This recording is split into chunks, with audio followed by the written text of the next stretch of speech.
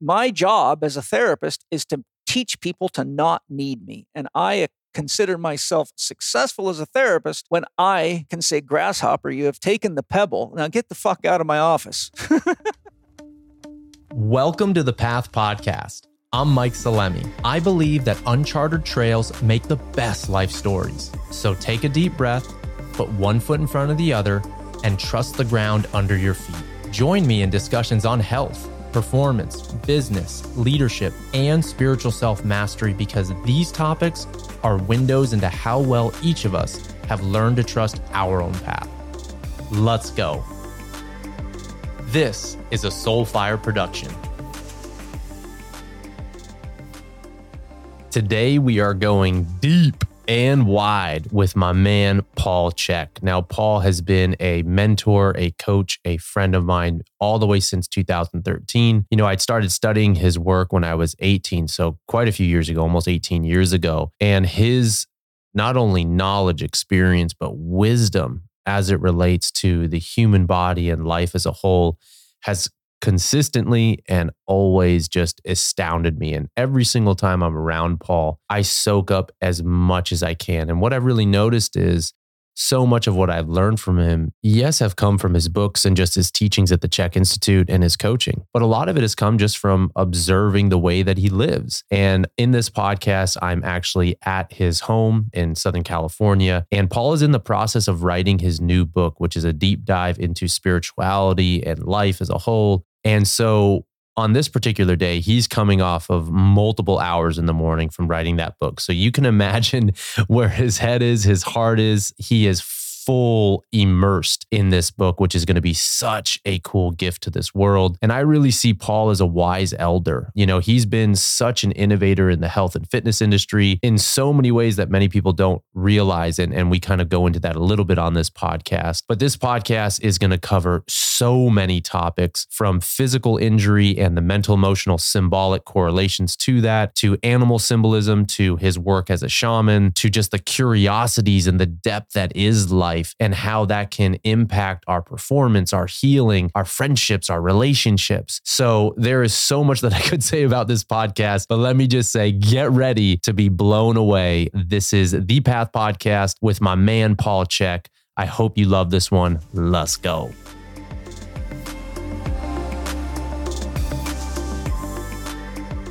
You've been such a pioneer. Your entire life. You know, you've been and as a result, everything that I've known about you, you've also been a target. There are consequences to the path that you've taken. Mm-hmm. And that's what led me to a midlife crisis, that and all the other stuff I mentioned. But the constant attacks got to be just exhausting. And already I can just feel I don't know, anger coming up, because how I know you and experience you is so loving and so caring. And I know your intentions, and ever since we worked together. And so it upsets me when, you know, let's say people speak out against you or whatever, and they don't even know you. But they accuse me of running a cult or some you know, but like, you've done so many things that still people to this day who find your work have no idea that you're responsible for. Yeah. You know, I mean, there's a whole laundry list, but what I'm really curious about is more maybe like of the human side. Like, how have you found the strength or the courage to keep moving forward, knowing your intention and knowing how much you care? How have you found the strength to keep going amidst the challenges and the controversy and the bullshit? Well, it's a good question, and I'll tell you how I did it and how I do it. You know, for me, teaching is a very high spiritual responsibility. I learned through my own spiritual practice and guidance from my soul that karma is generated in 3 levels. Whatever you do to yourself that traumatizes yourself, and you know you're doing it. So if you know, for example, eating junk food is making you sick, but you keep doing it, the disease you get is your karma. Karma means action, reaction. You know, you throw a tennis ball at the wall, it might come back and hit you at the face. Okay. If you throw it at a wall consciously and say, I'm going to make it go over there, it won't hit you in the face. So whenever somebody is abusing themselves in any way, physically, emotionally, mentally, or otherwise, they're generating karma. They have to take responsibility for what they're creating. Because ultimately, in each one of us, God is in a cocoon state, like a larva state. And ultimately, it goes from larva to, I think it's pupa in the cocoon, and then it metamorphoses as a butterfly, right? So, our first level of spiritual responsibility is to be honest with ourselves. The second level of responsibility is that we are 50% responsible for every relationship we have. And we have to take responsibility for 100% of our 50%. And so, what that means is if you are abusive to somebody in a relationship and you know that you shouldn't be talking that way or you shouldn't be acting that way, but you're doing it anyhow, then you have to take responsibility for the karma, which could be a divorce, for example, or the loss of a job, or the loss of a friend, or the loss of a good business opportunity, or whatever it might be. But the highest spiritual responsibility comes whenever there's 3 or more people, because now your belief or your behavior is being spread amongst multiples. So imagine how many students I've had in my classrooms, or how many people have watched my videos, or how many people what I'm putting out there has touched in some way, whether they like it or not. Remember, I studied self-realization fellowship from when I was 12 years old. I went to summer camp with the monks, so I was very deeply taught the Hindu conception of God and the Hindu conception of karma, and the responsibility of becoming self-conscious and aware of the impact you have on all living things, and in your 50% in all relationships. So as a teacher, I've always known that if I don't do the work to test whatever it is that I'm teaching with enough commitment to make sure that I am not misleading people, then I run the risk of misleading people.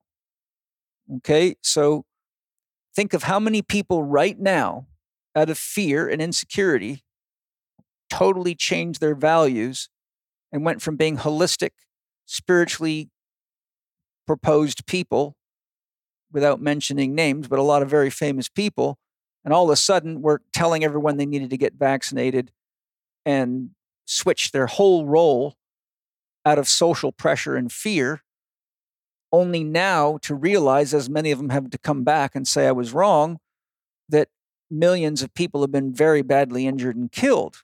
Okay? So that's avoiding their responsibility as a teacher. And anyone that does that has to take the karmic responsibility of that. The point that I'm driving at here is that I, as a teacher, have I've always had to sleep with myself. So if I'm misleading people or lying to people or telling people things that I just made up, or trying to look cool, or reading shit out of a book and then telling everybody that it's fact without doing the due diligence to look into it or evaluate how does that really play out based on my life experience. Like, for example, I can go hand you a book by Gabriel Cousens on spiritual nutrition, and he's an MD, and he really believes that. But with my knowledge, I could go through and show you 50 things in that book that I would never recommend. For example, I would not encourage people to drink distilled water. I know too much about it. Without a lesson on distilled water, I'll tell you that there's very limited applications for distilled water. Why? Because it's completely and utterly naked. It'll suck the minerals right out of your body. And I've had countless patients in my career that had spontaneous cracking of the teeth after drinking distilled water for about a year, because it sucked so much of the minerals out of their body, their teeth began to fracture. So, but you see, the point that I'm making is, if somebody like that is promoting stuff and telling it to them as fact before they have the evidence, or before they can clarify how often should you drink distilled water, when do you drink distilled water, they have to carry the karma for all that. The only exception to the rule, as Steiner teaches, is the universe will absorb the karma for anything you do without truly understanding it. Whatever you do out of innocence or unconsciousness, the universe absorbs the karma. But if you get somebody like Fauci, telling everyone that they need to take this or that. And ultimately, it's a game that they're playing for ulterior motives, and they know they're playing the game. That I would just tell you, I would not want to be that man, because when he dies, he will have to meet the truth of himself face to face, because there's nothing for God to meet but God. And the first thing you meet is your own God power. Wow. The point I want to conclude with is that I have always been aware of two things. One, I don't teach things until I have ample evidence that if it's used the way I'm teaching it to be used, it will produce results, because I've done it hundreds, if not thousands of times clinically. So people can get on, well, I get on stage and they can argue with me all I want. When I started teaching people how to use Swiss balls, they told me I was a fag and that I was stupid and it was dangerous and just an endless stream of injuries. But then 5 years later, everybody's got a Swiss ball in their gym, and the same people that told me that shit. When I told people machines will ruin you, and I used a lot of scientific literature to back it, people got very, very upset at me and said, you don't know what you're talking about, a long list of nasty shit. But I said, well, look, here's the frickin' science. And I've had many cases while I'm giving these lectures, and some smartass with a master's degree or PhD raises an arm and tries to give me a laundry list of why I'm wrong. And I say, okay, good. Well, here's a study by so-and-so. Here's what happens. Here's, example, functional box lifting test. They use MedX machines. They put people on MedX machines. They increase their strength in their back extensors by 300%, but they had a 0% improvement doing a functional box lift test, i.e., I got a box over here with a bunch of weight plates in it. We're going to test you at the beginning. You could lift the box with 30 pounds before you had pain. You've gained 300% on the back extension machine, but you still can't lift the box with 30 pounds in it without having pain. You can't lift 35. So the whole idea that you gain 300% strength actually means nothing to your ability to pick up something out of the trunk of your car or your suitcase when you go on vacation. So this is just the surface of it. I mean, I study this stuff, you're sitting in my library, and I've traveled the world to study with the very best doctors and therapists and exercise physiologists and kinesiologists, you name it. And so I had, mountains of evidence, from neurological studies to kinesiological studies to motor learning and motor development. And I'm looking at this going, this is a very, very flawed philosophy, and it's driven by the one intention of selling a shitload of machines. And then I've got the first journal, the Life magazine, 1961, where Vic Tanny was promoted as America's #1 trainer, in which they unveiled the concept of using machines to create gyms. And I can even show you industry articles written by business insiders showing that gyms were specifically designed so that people would not stay there, so that it would create traffic jams, so that people would not use their memberships, so you could get them in for New Year's resolutions and encourage them to come be fit, but that the actual gyms were designed to repel people, so that the cost of managing the gym and the cost of staffing the gym was much lower. That's karma. Okay? So what I'm sharing with you, to go right back to the point, is how did I survive all the attacks? Because I sat there and listened to the attacks from people that did not know what they were talking about, that were insecure, that did not have the clinical experience, that did not study the opposing viewpoints, that were addicted to their opinion, who are making money off their opinion. And there's a very powerful saying: it's almost impossible to change a man's belief system when his paycheck depends on it. I knew what I knew.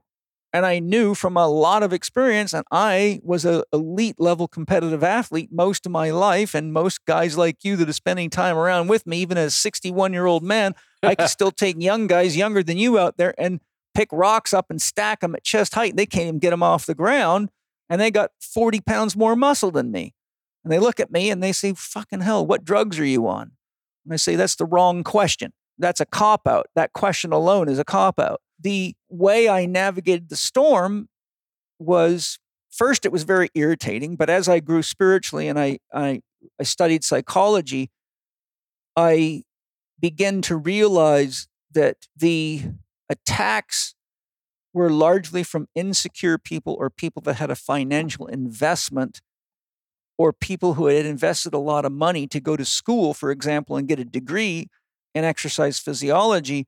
And now, if I was right, it means that they spent $60,000 to learn something that was utterly useless. So they, instead of defending the fact that they were now having an opportunity to learn and grow, they defended the idea that if Paul's right, then I wasted all this money, so we have to make Paul wrong because it makes me feel better. In a nutshell, what I'm saying is I always had the inner security of knowing that I was telling people the highest truth that I could. And if my highest truth changed tomorrow, I would let everybody know that I've had to change the way I do things because I learned something. And I would always do my best to let everybody know, oh, by the way, what I told you, there's a better way to do it. Well, I'm curious with that on that topic of, let's say, conscious deceit, what might be an example or a few examples of how that might manifest in the body as an ailment, or like where might that be concentrated? Well, the more you lie to, manipulate, or coerce other people, the more you begin to think everybody else does that too. Because your perception of others is based on your perception of yourself. It's only because you have love in you and for life that you can see the love in me when it's in front of you. But if you were a criminal or a thief, you would definitely lock your house because you're sure that a lot of people are out there wanting to steal from you because you project yourself out onto the world. You know, this is something very important to always remember. And if you're hearing this now, engrave it into your eyeballs and into your brain. You never see the world as it is, but as you are. If you're afraid of bees because someone told you to be afraid of bees, but you've never developed a relationship with them, you'll swing at them and they'll sting you and you'll have a reason to reinforce your belief system. Why? Because you produced the experience by participating in your belief system, but you did not give the bee a chance to show you who it really is. Because you see the world as you are, not as it is.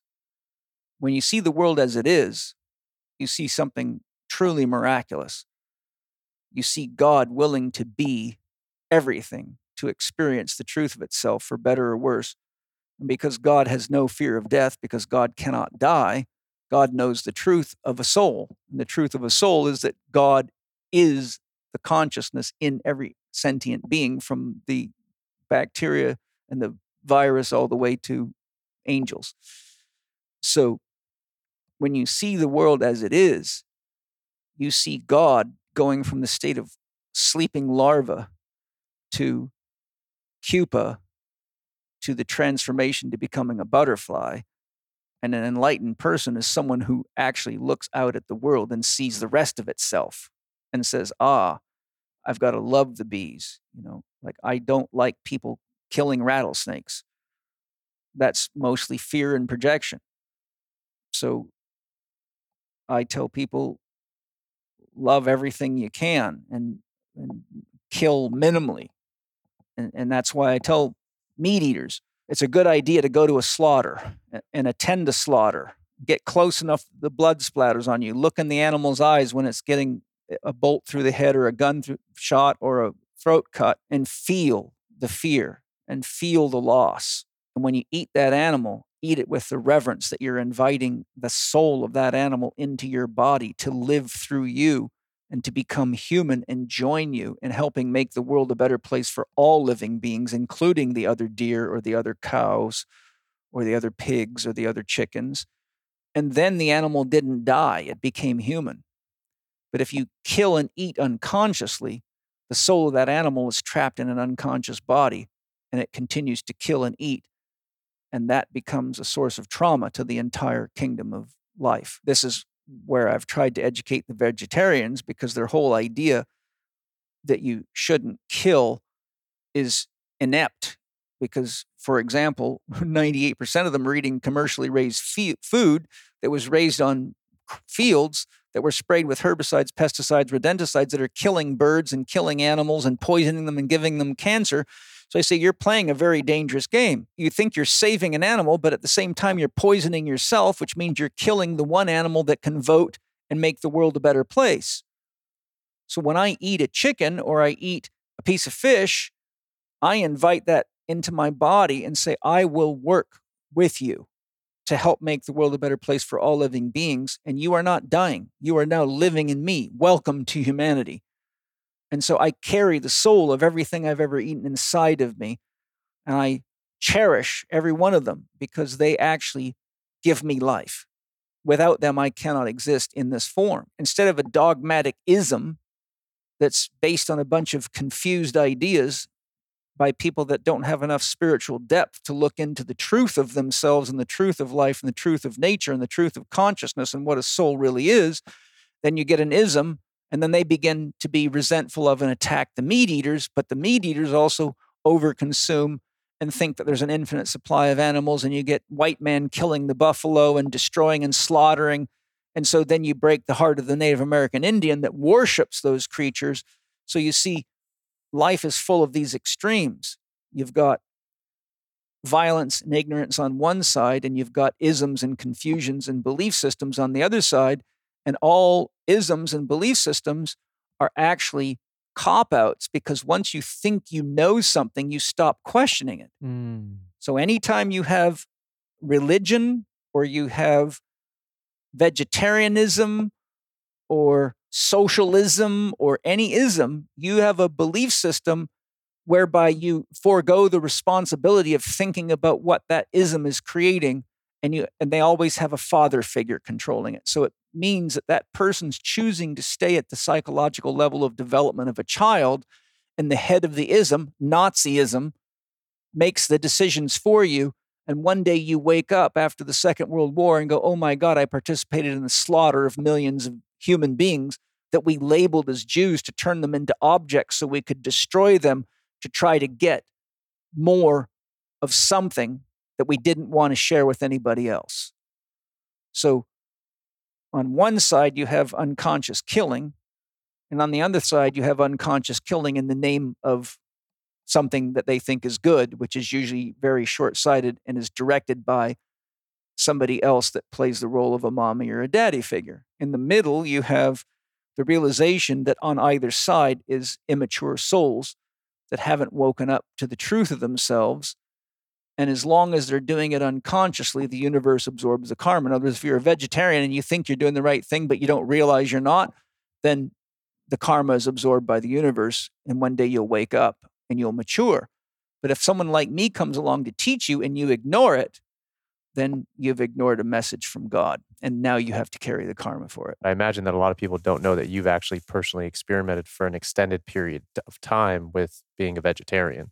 Twice for like a year or something? I did when I was a child. My mother wanted me to be a vegetarian when she joined the Self-Realization Fellowship. And after 6 months, I became anemic and started getting very weak and couldn't think in school, couldn't work on the farm.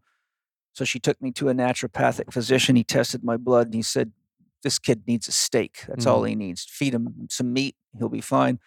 I went home, ate some meat, and within 3 hours, I felt good again. Wow. Second time, my soul directed me to being a vegetarian, which I didn't want to do. But my soul wanted to take me into a year of deep training. And I had to get the spirit of the animals out of my body, because this is a bit complex, but Steiner shows you that the more membranes there is in any animal's body, the more consciousness it has. Everything in the universe is energy and information that's vibrating.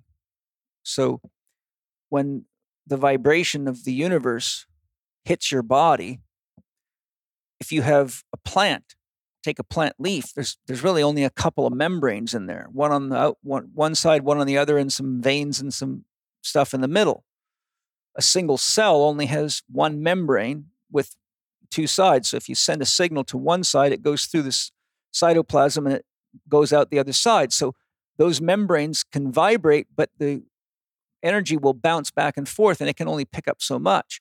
But now if you couple a whole pile of cells together, like 1,000 of them, that same signal reverberates 2,000 times because it's hitting both sides of a membrane. So now you've got an orchestra. So you see, the more membranes there is, the more it catches energy and information, which creates consciousness. One definition of consciousness is the total flow of energy and information in any living system. So Steiner showed that the more membranes any creature has, the more self-conscious it is, and therefore the idea becomes more concretized. So the idea of a sheep has got a lot more self-consciousness than the idea of a turnip or the idea of a carrot. The point being is, whenever you eat a food, be it a carrot or a piece of lamb, you have to annihilate the idea. That's why you have hydrochloric acid in your stomach, because hydrochloric acid takes the membranes, the meat, the protein that was sheep, that carries the consciousness and the soul of the sheep, and it breaks it down to individual amino acids, which is exactly what you're built out of, but you cannot identify. If I put a bunch of lysine, taurine, and amino acids on the table and say, where did that come? You can't tell me. But if I give you a chunk of meat and you take it to a laboratory and analyze it, you could say this is a piece of meat from a sheep, because you can recognize the structure or the idea, right? Your immune system has got to obliterate the idea of anything that you eat. And if it can't, such as someone with leaky gut syndrome, then sheep leaks through the small intestine, gets into the liver, and the immune system says there's a sheep inside of our body. We've got to get rid of it. And the analogy Steiner gives, the reason you can put someone in jail and feed them nothing but lamb for a year and they don't turn into a sheep, because every cell in your body will turn over within a 1 year span, that's what science shows us now, is because the immune system obliterates the idea of the sheep and uses the building blocks that create sheepness to create humanness. And then your soul infuses those amino acids and the structures that your body builds with its own soul. So when someone's got leaky gut syndrome, one of the things that happens to them, you might have noticed from your own experience, their consciousness becomes very cloudy. Their head gets very foggy. And oftentimes they start having emotional instability. Why? Because there's too many souls inside their body. And so they start getting confused at the unconscious level of what is them and what is not them. So the digestive system is designed specifically to obliterate the idea, because once there's enough molecules in a construction that represents the archetypal idea of that plant or animal, it is an antenna for the soul of that animal. Everything is an antenna.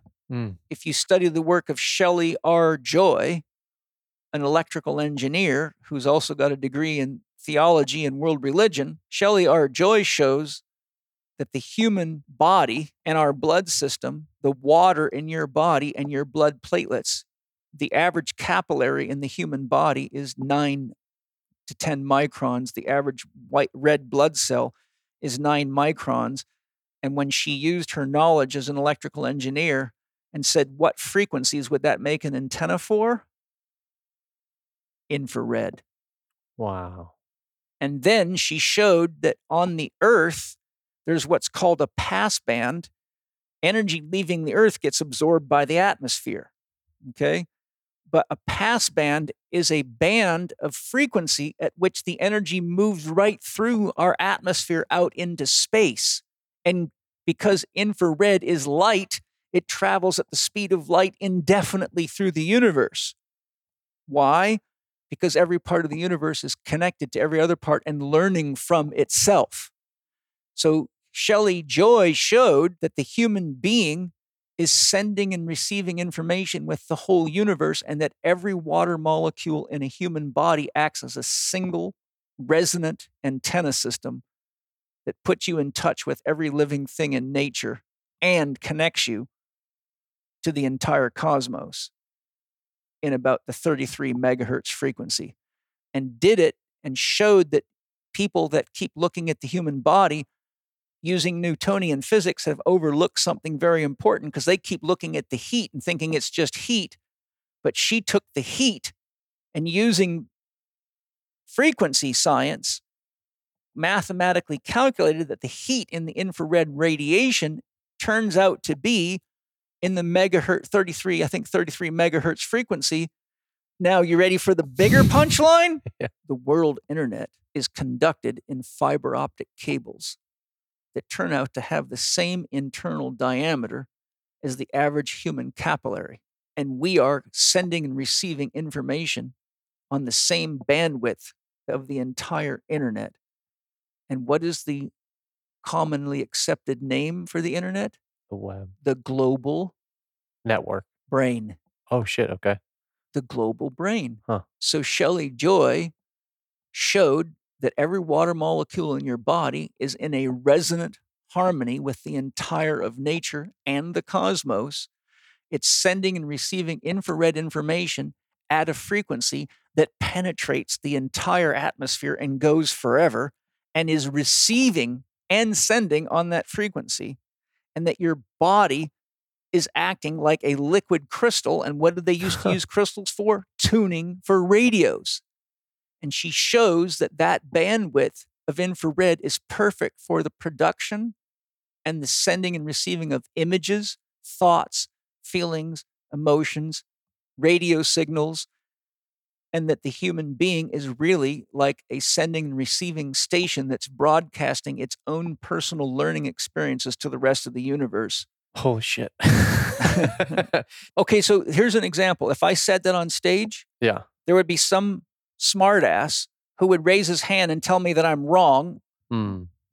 and give me 5 reasons why I'm wrong without ever seeing the research and looking into it and doing the science, looking at the science. You see, I have a background in advanced electronics. I spent a year in electronics school and was trained to repair weapon systems and Cobra helicopters, which at that time were the most advanced military aircraft that was a helicopter, which had they're $11 million a copy. There's a lot going on in there. There's top secret shit in there. And so, I learned how antenna works. I learned how circuits work. I know what capacitors and resistors and semiconductors do. So I can take the same technology, and I got books in my library showing you that's every one of those things that are in an electronic circuit is in every cell in your body. And that everything and this is why Steiner said something quite profound. Steiner said, man will continue to invent technologies outside of himself until he realizes that everything he's inventing is an inferior copy of what exists within him, or he destroys the world. The question is, which will come first? My job is to help everybody realize the truth of the technology that's inside of you, which is why I am not a proponent of biohacking. Because every time you add an electronic gadget that does something that you should be awakening within yourself, you become less conscious. Absolutely. So the whole Chek system is a system that paradoxically teaches you how to help other people while you become more conscious, so that each time you grow in your consciousness, you have more to offer them. The difference is I show you how to do it, but I leave it to you to do it. That way, when Mike identifies something in someone that he's learned through his own work with himself, he can authentically say, I know this to be true, versus just being a Paul Chek photocopy machine. Well, it's because Paul Chek says, or it's because so-and-so says. Well, when you just do what other people say to do without making it your own, you become highly susceptible to belief systems and isms. And that's a great way to generate a lot of karma, whether it be conscious or unconscious, but it means people are not learning and growing. They're being stifled by belief. Belief is one of the most dangerous things there is, because the day you believe something, you stop questioning it. And if you stop questioning it, the program runs automatically. And so now you're a robot. And that's exactly what the World Economic Forum is trying to do to all of you.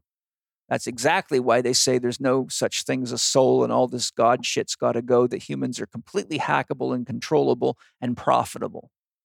Because, like religion, they do not want you to become conscious, because the more conscious you become, the less afraid of death you are, and the less controllable you are, and therefore the less profitable you are. Mm. So ultimately, what I teach, and this brings us to another punchline, I teach people how to take complete responsibility for themselves, how to think for themselves, and how to become an independent self-aware person that accepts responsibility for their choices for better or worse instead of blaming it on other people. And I am accused constantly of running a cult. Mm. Okay. What does a cult leader do? Takes away your freedom, brainwashes you to do exactly what they want you to do, when they want you to do, how they want you to do it, even if it's illegal and gets people killed or involved killing people. So you can see the level of ineptitude in those that call me a cult leader, because if they knew anything about a cult, they would see I'm doing completely and utterly the opposite with all my teachings. And that unlike the medical system, my goal, when Mike Salemi came to me hurt, my goal was to teach him everything he needed to know to never need me again. Mm-hmm. My job as a therapist is to teach people to not need me. And I consider myself successful as a therapist when I can say, grasshopper, you have taken the pebble. Now get the fuck out of my office. I remember that moment. Yeah.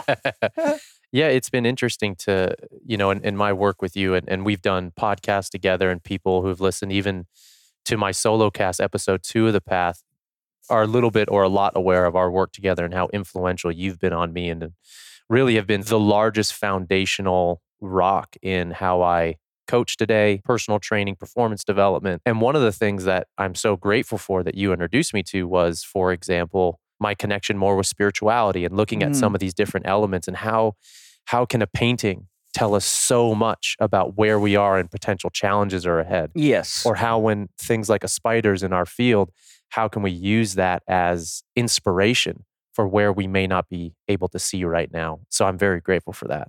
Well, there's something that comes to my mind to share with you in that regard. And this is a deep spiritual or metaphysical leap for a lot of people. But the ego, or the sense of self, or your conscious awareness, like everything you're aware of right now, is in your conscious awareness, which is really only 3 to 5% of your total consciousness. Once you go below the ego, you get to the personal unconscious, which is everything that you're aware of, but you're not aware of, as well as all the memories of everything that's ever happened to you in your lifetime. And it's anything that you don't want to look at for reasons of pain, fear, self-judgment, guilt, shame, etc. But when you go below that, you go to the collective unconscious, and that's the memory of everything that's ever happened on the planet, to every single living thing and the planet itself. So in the collective unconscious, you basically have the whole of the unconscious of everything on the planet. So it's, it's as old as the planet. It's 4.9 billion years old. But the planet is, of course, part of the solar system, which is part of a galaxy, which is part of a universe. So if you keep going back, what you'll find is that ultimately it's source that's conscious. So if source, the way I express this to people is, imagine you were a dance floor. Could anybody walk on you without you knowing it? No. Could anybody spill water on you without you knowing it? No, not if you're the whole floor. Is there anything anyone could do on there, no matter how quietly they tried to do it, without you knowing it? Okay, so God is like the line that an electrocardiogram or an electroencephalogram moves out of. So when someone dies, they flatlined, right? So the zero line in every graph you've ever looked at represents the equivalent of source consciousness, which is called big C in the consciousness literature.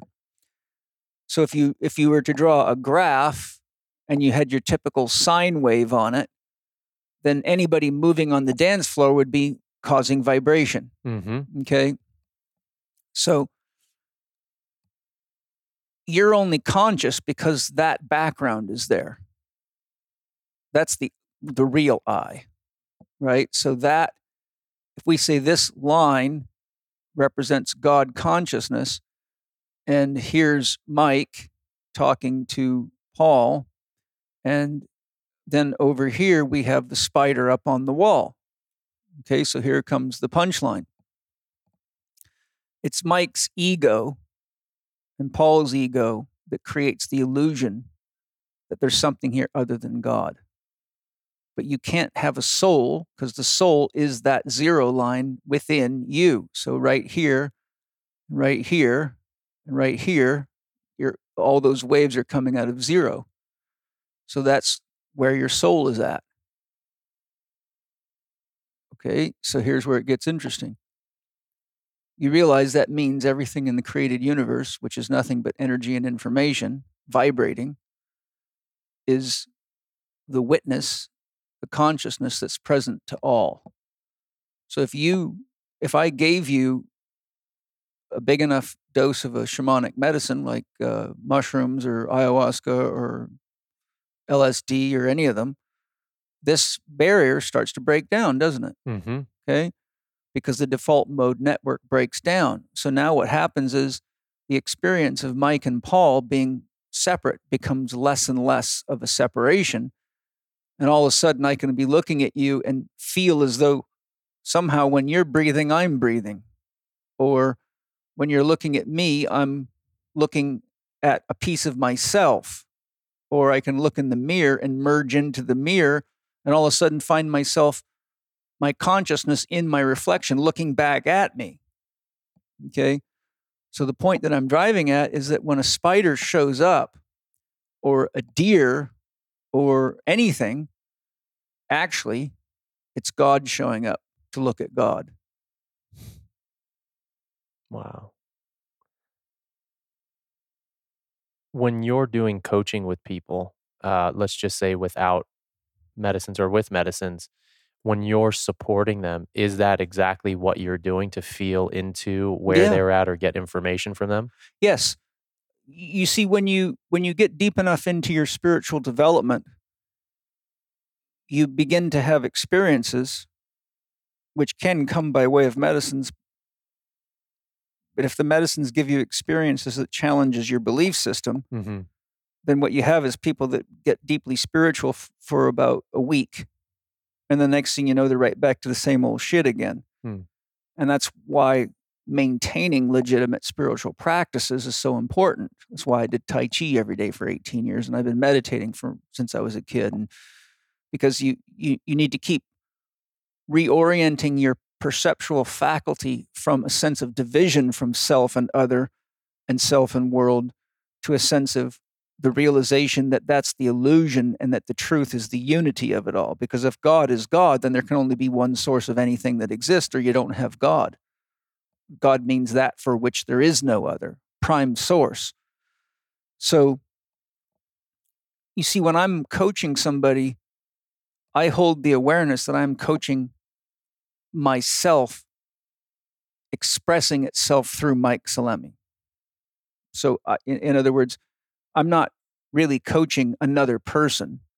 I'm coaching a part of me that is manifesting in my presence as a potential through which I can also express myself. And thereby, any differences help me see aspects of myself.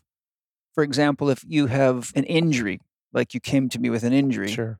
then I can say, Mike's, he's experiencing thoracic outlet syndrome for me.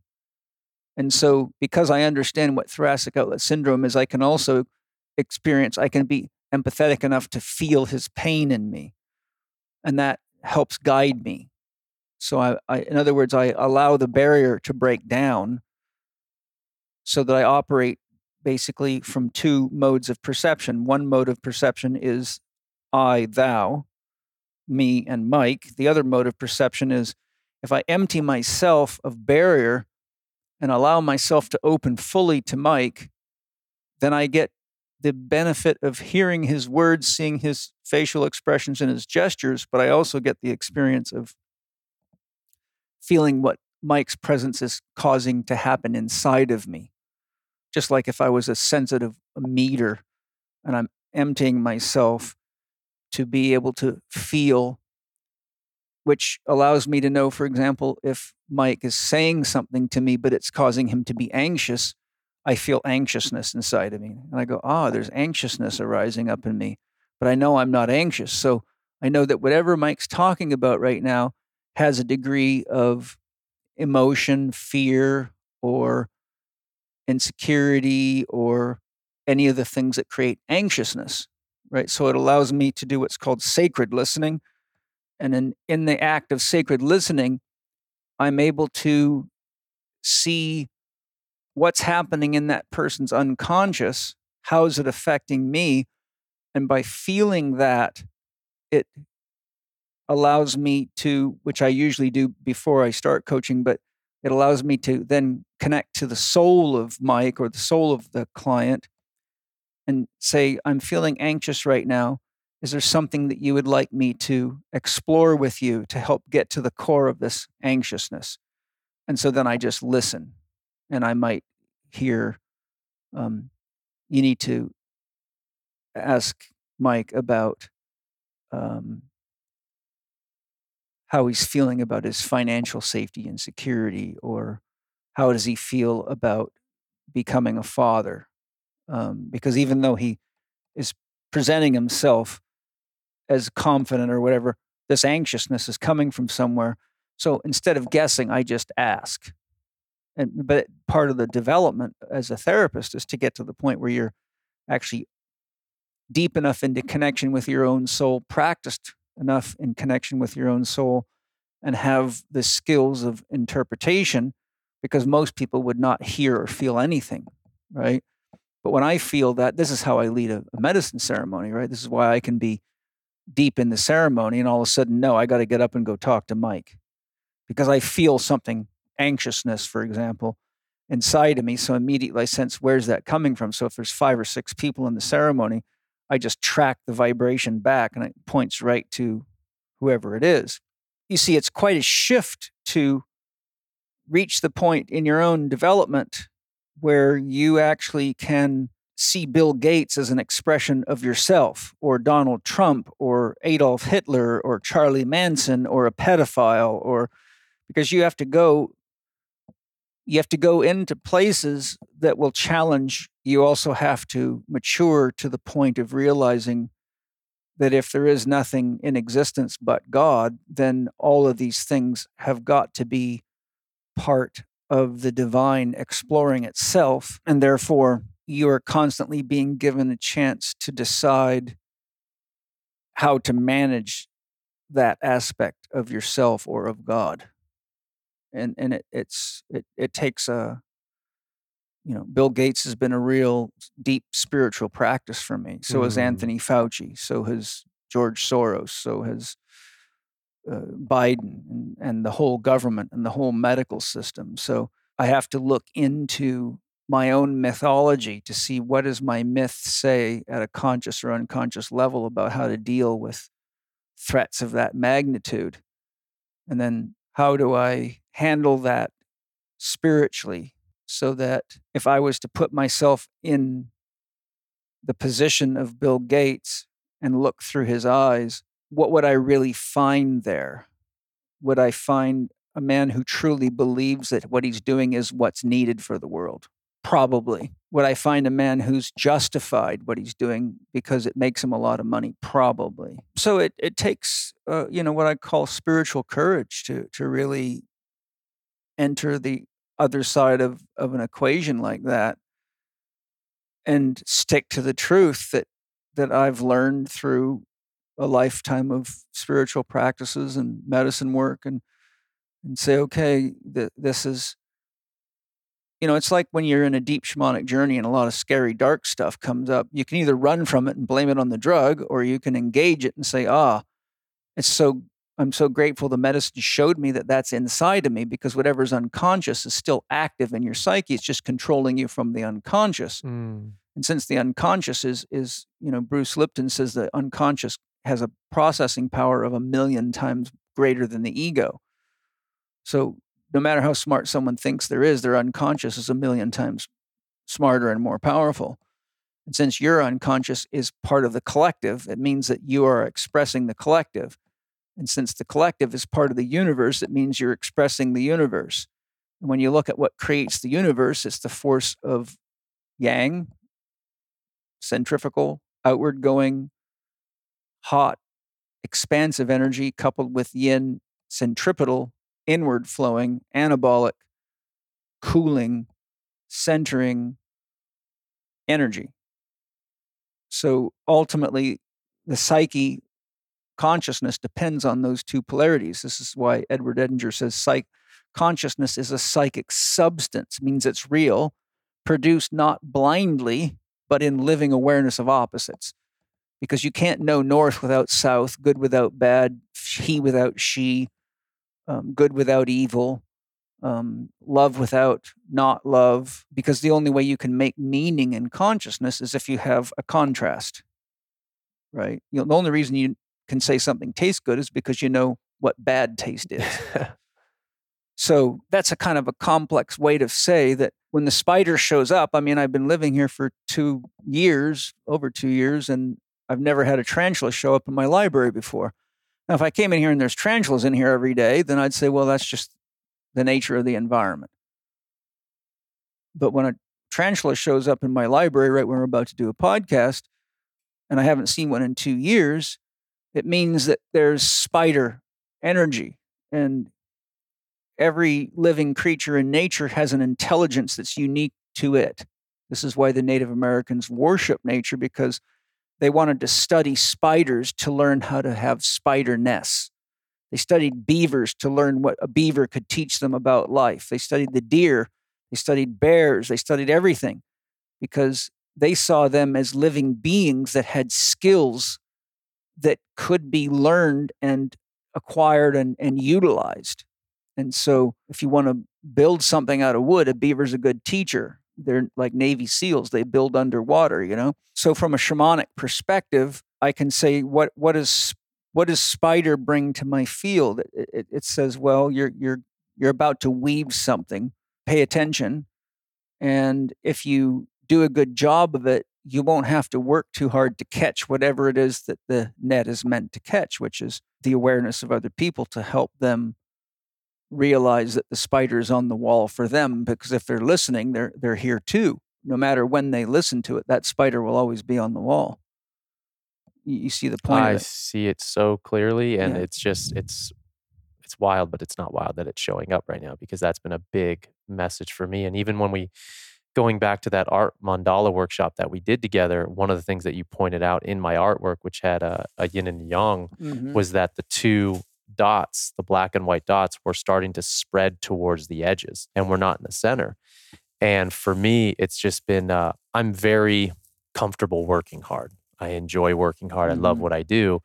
And also a big lesson for me is receiving help and learning which levers to pull on that are going to be the greatest yield with the least amount of work. Spider. Wow.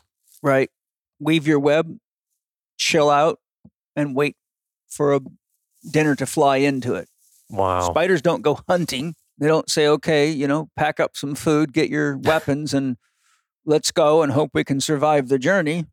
They let the hunt come to them. And they fill up and they live off it until the next bug comes. And if they're full, they just wrap it up in a web so it can't go anywhere. And then they unwrap it and eat it, just like you wrap up food and put it in the refrigerator. I'll give you an example of a power animal, since we're kind of talking about that. Yeah. When I was 50, as you know, I went through quite a midlife crisis because I just worked myself to death trying to help people. And that was right not long after we started working together. Yes. Yeah, very intensely. So I remember that time very clearly. Yep. Yeah. You're one of the few people I took as clients because I was trying to avoid clients. But I connected to your soul, and your soul told me, yes, I'm supposed to be working with you at this time. So I said, okay, here we go.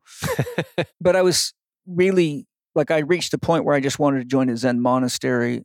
I was, exploring selling the Institute, and I just needed to be alone. Penny was willing to support me in whatever I wanted to do, even though she knew it could be the end of the Institute. She was more interested in me just resting more. And, and I said, I can't travel anymore. I'm exhausted. I can't get on another airplane. If I could take one step further, I'm going to get sick, and it's going to ruin everything that the Institute stands for. So I stopped traveling. And back then there was, there wasn't so much internet, and podcasts were still kind of not very common. And, that was 11 years ago. So a lot's happened in 11 years. And so sure enough, the sales at the Institute went through the floor because, I was often doing 100 presentations a year. And that's a lot of work to drive the keep the institute alive, but I just couldn't do it anymore. So the point is, I got to this point where I just felt overwhelmed, because even when I said I couldn't do anymore, I still had a lot of things I had to do, filming and this and that, and to keep the institute from just falling right through the floor. So I went and sat in my sauna, as I did every night and still do, and went into meditation. And I was just drawn to my bee power animal, which is my root chakra power animal. I don't know why, I just sensed, because my safety and security was being threatened. That's the power animal for that level of my psyche. And so I connected to the bee power animal. I called it up into my awareness and said, I need your help. And I said, you know how I'm feeling. You're part of me. You're with me. Do you have any advice to help me get through this midlife crisis? Because I really just have lost my interest in everything. And then the bee became very vivid in my consciousness, like it was standing there, big, like it grew and it was big, like as big as you are. And it looked me right in the eyes. And the message that I got was very simple, but very profound. All of a sudden, the bee gave me images of all the bees inside the hive working together. Inside the hive, it's just buzzing with activity. And I saw the queen laying in the middle and them just hovering all around her and all the little honeycombs. And then the bee shifted back to me and it said one thing: no bee can make honey alone. And I just said, are you telling me I need to delegate more? And the answer was yes. You're trying to do too much by yourself. You need to learn how to work with your team better. And that's kind of been one of my challenges all my life, is that I've always moved faster than people around me can keep up. I can develop courses very quickly. I can write things very quickly. And so it's stressful for people. And so what happened is I started getting frustrated with people. So I started, and this was the same with Penny. We both sort of started just doing more and more and more and more by ourselves, because we got to the point where we felt like we can't rely on people to get things done. And if you do that enough, you just burn out. Mm-hmm. So what I realized is I had to spend more time working on developing the abilities of the staff and the instructors and teaching people to row the boat better. Because as an analogy, if you have, a scull, a rowboat, and they're out of time, a team of rowers that is not nearly as fit can beat them, because their energies are being dissipated in opposing directions, right? So there's like chaos in the water instead of harmony. And so I realized that I had to shift my orientation from trying to do so much myself to helping other people get better at what they did and working together better, so that I was only doing the things that I should be doing, not doing things that I'm paying other people to do that don't get done. But the key point is that the bee was so efficient and so clear. Look at what's going on. There's a lot of bees. They're working together. No bee can make honey alone, right? That was the answer. How do I get through this crisis? And that's, from a shamanic perspective, I had to look at the bee of myself to see what the wisdom of the bee knows, that had been walled off by my habits, my behavior, my pain, my trauma, and how I had adapted to coping with the world. But the bee was telling me that that's not how the world really works. That's how you're adapting to your own trauma, but you've overlooked the fact that how the world really works is a state of very highly integrated cooperation, not only within species, but between species. And that's why, that's one of the reasons why native cultures worship nature, because they saw it as an almost infinite bank of wisdom. We saw a couple of lizards out there when we were lifting rocks. Yep. Well, ask yourself, how old is the reptile family? It's a hell of a lot older than the human family. Mm-hmm. So when a reptile shows up for you like that, you have to say, okay, why is this reptile showing up in my presence? If there's a message, what is it? And but you always want to look at the message with regard to what the circumstances of your life are. Mm. Otherwise, it just becomes sort of a general message. Bees make honey and they pollinate. Great. So the better question is, where do I need to make honey and what do I need to pollinate in my life right now? And then you can see why the bees in your life. That's fascinating. And tying in something that you brought up earlier that I'd love to hear your take on, and something like emptying the bones or the hollow bones, basically cleansing and clearing yourself so you can be more attuned, especially as healers or people who enjoy helping other people. Yeah. How can we put ourselves into a state or into a frequency so we can pick up what you were saying about the other person? And also want to tie it into this about, are there any suggestions, or if you can share more on your experience on how can we get to that place where we are more aware of things that are speaking to us all around us? Well, I'll start with the second one first. How do we get to be more aware?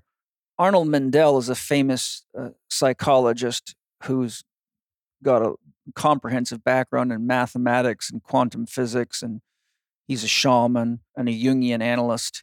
He was the personal psychologist for Barack Obama, I believe it was, and he's written several excellent books. What he teaches, and what I agree with him, and there's not much I don't agree with him because he's like a really smart guy. And you can tell, you know when you're reading somebody that's for real. There's an authenticity, a vibration to their work, a sense of you're listening to wisdom. He talks about what's called second attention in shamanism. And so, like right now, you and I are talking, but you see in my second attention, I can feel the spider over there. So what he talks about is called flirts in shamanism. So, for example, if you're sitting and eating lunch and all of a sudden a hummingbird and just seems to want to buzz your head over and over again, but it's not buzzing anybody else's head. It's just going right to you. You think, okay, I'm being flirted with. If you're sitting in your office and out of the corner of your eye, you sense movement and you turn your head and there's nothing there. Well, for me, I go, okay, I'm getting a visitation from the spirit world. So then I just relax. And I let my awareness expand, and all of a sudden I see that same thing, except now I don't turn and directly look at it. I just direct my awareness to what it is, because if you go right directly at it, you're going to use your five senses, so it's going to knock you out of your subtle perception. So then I just expand myself. For example, if you were in your house and there was 5 people in your house and you were sitting reading a book and you sensed somebody walking toward you, and it was Lauren, would she have to get all the way in front of you and say, here I am, before you knew it was Lauren? No. Or would you be able to tell the difference between Lauren coming to you energetically and your brother? 100% be able to tell. Okay, so that's using your second attention. You don't have to turn your head. You can feel her vibration. You can feel her presence. So when I have a flirtation like that, then I can actually just relax myself and let my conscious orientation go to what I feel in my field. Because if I turn and look at it, it's too easy to switch to your 5 senses, which blocks out the rest of the universe, right? Most of it. And so then with practice, you start being more open to the flirtations, and you know that they're often very exciting and interesting encounters, right? It might be a deceased relative coming to give you a message. I'll give you an example. One time, this has happened several times, but one time I got in bed and I just lay down. I was just kind of like where I was just about to fall asleep, and I felt someone come sit on top of me. And at first it scared me. And I went, oh my God, there's a spirit in here. There's somebody, like a deceased soul. There's a body sitting on me right now. And so I first got nervous because I've worked with a lot of disembodied souls and entities, and I thought, I wonder if there's a negative entity coming to play havoc with me here or something. So the first thing I did is I said to my soul, I said, is there somebody here in the room with us? And the answer was yes. And I said, are we safe? And the answer was yes. And I said, would you please open our clairvoyant vision so I can see who it is? And I was shocked. It was my grandmother. Wow. My grandmother that I loved dearly, that died when I was, probably 12 or 13 years old, but touched me to the core of my being. And so then I began talking to her, and she informed me that she's around all the time. She's been watching me since she left. And so what happened is now that I was aware, whenever I would have that feeling, I would check, and often it was my grandmother coming to hang out with me and just share with me, because you see, those people are speaking to us at the level of our unconscious, because they usually can't access our ego minds because we're too encapsulated and too busy. Too busy, distracted. Yeah. Yeah. And so that's how power animals and spirit guides work. I hope you're loving this podcast with Paul and myself. And it's got me thinking, back in 2013 to 2016, when I was working very closely with Paul, he was my coach and helping me rehab some injuries and supporting me in the kettlebell realm and in the life realm as well, of course. At that time, I didn't really have an understanding. But now looking back, Paul would say we did such deep coaching that this was going to be an internship almost for me. And I was going to be able to use a lot of what we were using as authentic experience to share and teach others from around the world. I want to say parts of me knew that at the time, but I didn't fully quite understand it. But now looking back, especially with the creation of Kettlebell Lifestyle, so much of that program was inspired by the work that I did with Paul. Because I didn't want to just create another movement program or another kettlebell program. As Paul would say, is if all we're doing is training, then we're just draining as well. And we need to incorporate things like working in restorative practices, breath work. We need to consider the entire individual. And that's really what that program does, Kettlebell Lifestyle. It considers the entire person and really supports you in a methodical process through phases, through progressions, through stages to really building you up from the bare bones beginning all the way up into becoming an intermediate level lifter with a ton of skill that not only you can apply to your kettlebell movements and training in the gym, but you can apply to any area of life that you want, whether you have an activity or a sport that you're interested in, or if you just want to be a more healthy, happy, durable human being. So if you haven't already, check it out. The program is Kettlebell Lifestyle, and any subscriber of the Path podcast gets 20% off. All you got to do is go to www.kettlebelllifestyle.com and use code PATH20 and you'll enjoy that discount. Let's get back to the show with Paul. So one thing I feel like as a society, we've lost, one, the respect, but also just having wise elders in our life. And I really see you and know you to be a wise elder. And with that comes an incredible amount of life experience, initiations throughout life, relationships, all of that sort of stuff. So I know that you're knee deep, more than knee deep in your book right now. Mm-hmm. So what I'm balls deep, neck deep, head deep, heart deep. As an elder and as someone who has a tremendous amount of life experience and has coached damn near every relationship out there and is really working on this book that involves all matters of the spirit. As we close this, I'd love to just hear whether it's with that book or what is most important to you right now. Well, what's most important to me right now is I've spent my whole life learning how to analyze people physically, emotionally, mentally, and spiritually so I can help them. Mm-hmm.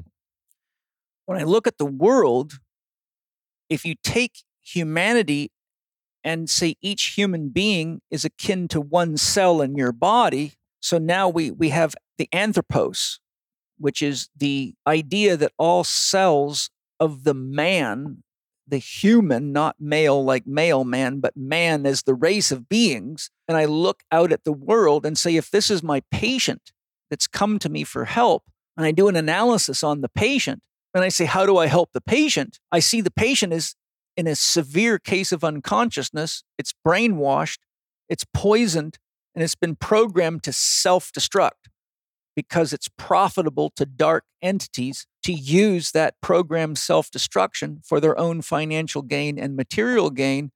And those entities are only interested in power, wealth, and control, but they do not realize that it's their own fear of their inability to control the forces of nature in their own life that is being projected onto the world. You see that point? Mm-hmm. So the paradox is that their use of money, power, and technology is so advanced is that they've now infected, possessed people with their own insecurities and their own fear. And so look what happened. 911, which was bought and paid for, was an event that inflicted human beings with a tremendous amount of fear. And now that we've got enough nuclear weapons active around the world to destroy the planet 179 times over, to just atomize this planet, it's too risky to start a world war because it means everybody dies, including Bill Gates and company, Soros and company, and all these control freaks. So the only way they could keep their big industry of fear profitable was to create an autoimmune disorder and turn your iPhone and your Alexa and everything else into a spy device that could be used not only to control you and to spy on you, but to gather data to program your mind to buy exactly the products, the drugs, and get the vaccinations and everything else that they want you to do to keep you from reaching a level of consciousness where you're self-sufficient and aware and not afraid of death, because then you become uncontrollable and you're truly a free man. So the answer is, when I look and see the patient that's the rest of myself, I feel a deep soul urge. It would be like seeing my own child addicted to drugs or addicted to a cult. I would say, what have I got to do to help wake my child up to the fact that they are unconscious, that what they're doing ultimately could get them killed? And my deeper empathy goes out to nature, because we are destroying the lives of everything that supports our lives, which is a very, very high sign of illness, psychopathic illness. So I've known that I was going to need to put this information in the public, and I've been researching for many years, and sitting on my desk is over 800 pages of handwritten notes of my research. And that's not only research through the literature, but my spiritual research. But when COVID hit, I felt this tremendous sense of pressure that I must act now, because we're at a point where if we go much further and people allow themselves to be misled and brainwashed and programmed any further, that we could literally destroy not only humanity, but we could wipe out nature so bad it might take countless thousands, if not hundreds of thousands or tens of thousands of years. I don't know how long for nature to regenerate itself so that this planet can be healthy. And, people are unaware, because of scientific materialism, that what we look out the window and think of as objects like trees, plants, and rocks are actually living conscious beings. Why? Because they're all the divine manifesting itself in form. So the universe is God's body. We're looking at God's body. And just like there are many living creatures inside of you, and if you want to do an interesting experiment, just take a drop of water and look at it under a microscope, and you'll see it's full of life. You go, oh my God, there's an entire sea of creatures in there. And it looks clear, like there's nothing in there. And so that's their world. To them, that's their world. But when they enter you, now they're in your world, right? So we're all inside of God's body, but we keep looking for God, which I think is just hilarious. I'm like, you're looking for God. If you want to find God, just go stand in front of a mirror. There's your first tip. And just say, and that's why for thousands of years, yogis and mystics have always been saying the most important question you can ask yourself is, who am I? What am I? And when you get the answer to the question, there is only one answer. I'm God. You're everything. Hmm. It takes the entire universe to make Mike Salemi or Paul Chek. I could give you a very detailed explanation to prove it, but it's true. A simple way to look at this, if you want to go the scientific materialist route, all I got to do is break your body down into chemical constituents and then say, okay, where did these atoms come from? And I will find gold in you. I will find silver. I will find boron. I will find nickel. I will find cadmium. I'll find calcium. And then if I say, okay, where'd these come from? Well, some of them will have come from the earth. And you say, where'd they come from? Well, they came out of the sun. But then you'll find many of them that aren't produced in the sun. So then you say, well, I have to go to that star, which you can use doing light spectroscopy. That's how they know what's in these stars. They read the light. It's not that with modern technology, it's very easy to do. So scientists have done this and concluded that everything that's on Earth came from everywhere in the entire universe. Everything. So what is your body made of? Everything. Where did it come from? Everywhere. Who are you? Everything from everywhere. What is the only thing that's everything and everywhere? God. And if you don't like the word God, pure potential. And interestingly, when I interviewed Walt Thornhill, the chief scientist for the Electric Universe Project, which has shown that there's just, massive amounts of electricity flowing through the plasma, and that the stars are actually created by electrical circuits and discharge. And without a long story, but the science is very solid. I said to him, okay, well, you've got these huge currents of plasma with billions and billions and billions of watts of power. I mean, like one lightning bolt is just a fart compared to some of these things that are running through our galaxy. I said, as a man with a background in electronics, that you can't have an electric circuit without a potential source of energy. He said, that is correct. I said, if there's this much energy in the universe, then where is the power coming from? His answer, I don't know. Nobody does. Good. The other answer, I don't know, becomes God. What does God mean? That which is so big and so vast and so comprehensive that my mind is too small to grasp it. Therefore, we use the word God as the space holder for that which is the source of all that is and is beyond comprehension. And the lesson there is anyone that tells you what God wants or what God is or what God expects of you is dead wrong, because the only way you can know what God wants is to become God. The problem is, to become God, you have to be annihilated as an individual, or there's two, and there's only one God. So for Mike to know what God wants, God has to fully become Mike, which means Mike's ego has to die. And then there's nobody there to tell me what they found out. So nobody can know what God wants. Because anyone like me that's had union experiences with God will tell you, when you're in a state of oneness with God, the paradox is you know everything and you know nothing. You're everything, but you're nothing. You're alive and you're dead, but there's no you there. And you don't even know how you came back from the experience. So the scientific fact is you can only tell what happened as you dissolved into God and as you came out of it. And to say something happened, there's a subject witnessing the experience, which requires a duality. And the duality is two steps removed from the unity of God, which is mathematically zero. And that's also why quantum physicists have shown over and over again, like Paul Dirac and many others, if you take the matter and the antimatter and calculate what the result of those two meeting is, it's zero. And there's many ways to calculate it. And it's been done by quantum physicists several times. And even Stephen Hawking did it, except he confused himself because of his own religious bias.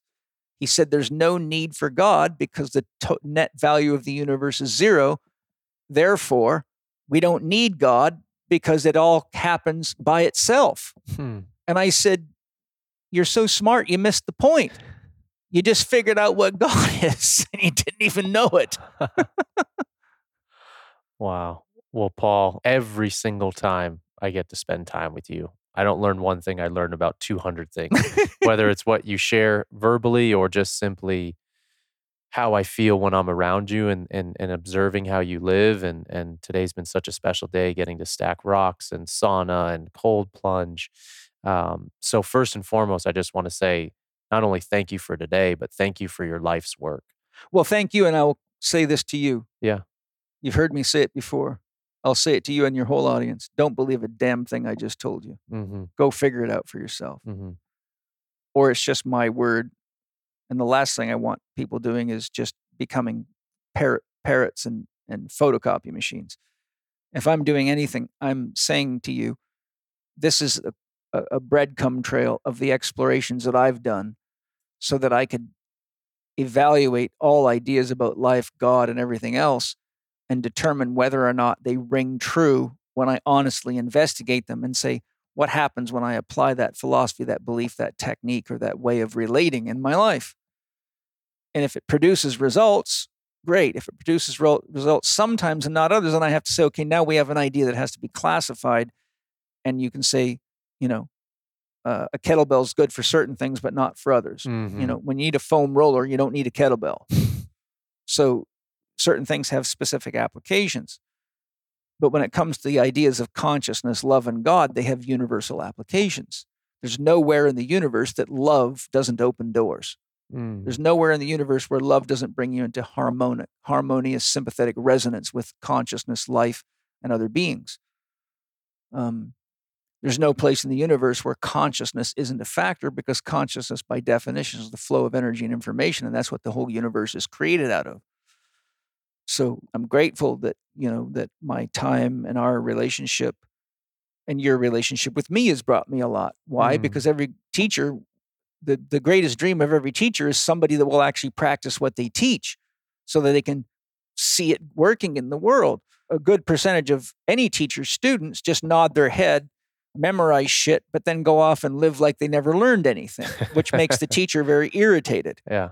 But, the reward you have given me and some of my students like Amy Fournier and Jason Picard and all my instructors and many of my students is that they've actually gone out and put my teachings to the test so that they become authentically their own experience. And then they come back to me and they say, Paul, I'm really grateful for what you taught me, not because they memorized it and now they can make more money sounding cool, but because they eat, sleep, breathe shit and share it every day as a living embodiment of something that now becomes their own.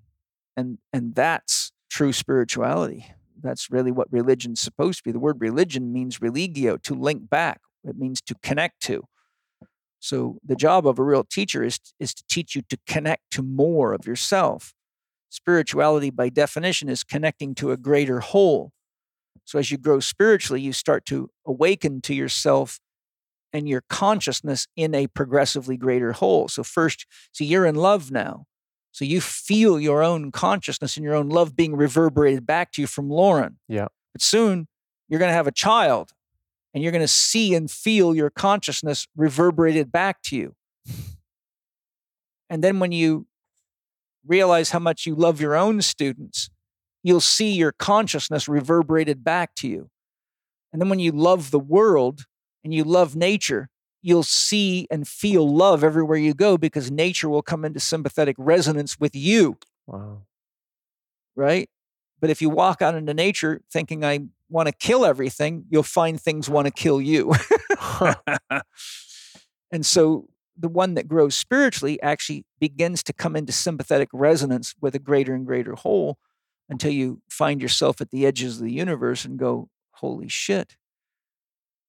I'm looking at the big me from the little me, and the big me created the little me so it had something to love and something that could love it back. And this is why the ancients say, why do stars shine? So you will look at them. Wow. What does it mean? It means the big self wants love from the little self. So it sends lights out from trillions of miles away to say, don't forget me. And this is why the Aboriginals say, stars are the campfires of our ancestors. And there it is. And now when you go on a sacred hunt, it'll be sacred. Thank you, Paul. Thank you. Oh, this has been such an enjoyable and eye-opening and heart-opening chat with you, as it always is. Are there any final words you want to share? And of course, where can people find you? And you've got an incredible podcast, Living 4D. Any final words, buddy? Yeah, my podcast is Living 4D with Paul Chek. It's got amazing people like Mike Salemi on it. The Chek Institute, CHEK Institute.com. We have a lot of great programs on there. My public access course for getting yourself healthy is called Holistic Lifestyle Coach Level 1. My most popular public book is How to Eat, Move, and Be Healthy. It's on Amazon. I run my private workshops, which are outside the Institute because they're often kind of more deeply esoteric. And those are, we call them the rainbow workshops. So if you just search Paul Chek Rainbow Workshop, you'll see whatever's popping up, or you can just email penny@paulchek.com and ask to be put on the Rainbow Workshop mailing list so you get notified of workshops. My YouTube channel is youtube.com/Paul Chek Live, youtube.com/Paul Chek Live, where I have over 750 videos I've produced as my gift to the public to help them understand and heal and grow and exercise better and eat better and relate better and not get caught in silly games. I think that's it. I don't know. Did I forget anything? No, I think I have to ask you. You nailed it. And I'll just, finish with just sharing with people as concisely as I can. All of Paul's courses have been life-changing for me, and I've gone through many. HLC 1, however, for me is, my mom's gone through it. It is good. Oh yeah. I mean, for me, it's like the most essential toolkit to being a healthy human. So, Paul, thank you again, buddy. I love you so much. Congratulations on your podcast. I have such joy in my podcast, and you've got enough life experience now to have a hell of a lot to share with people. So, I think of all the days I traveled ceaselessly for 25 years on airplanes to go to rooms with between 35 and 500 people in them. And now I get, 50,000 people listening to a podcast. So, I would have had to travel probably for 2 years straight from conference hall to conference hall to get what I can get in one podcast. So my point for you is that, having a good podcast allows you to really have a much greater impact on the world that people can enjoy while they're exercising, driving down the road in their car, or cooking, or sitting in the bathtub or whatever. So it's such a, there's the global brain working to heal itself and grow itself. Well, thank you, Paul. We will close it off with a whole great spirit. You are safe. You are home. You are whole. It is done. It is done. It is done. Thanks for listening. Be sure to follow the podcast on Apple and leave a review. It means a lot. We all have a path, and I'd love to hear how this podcast has inspired you in some way to live yours.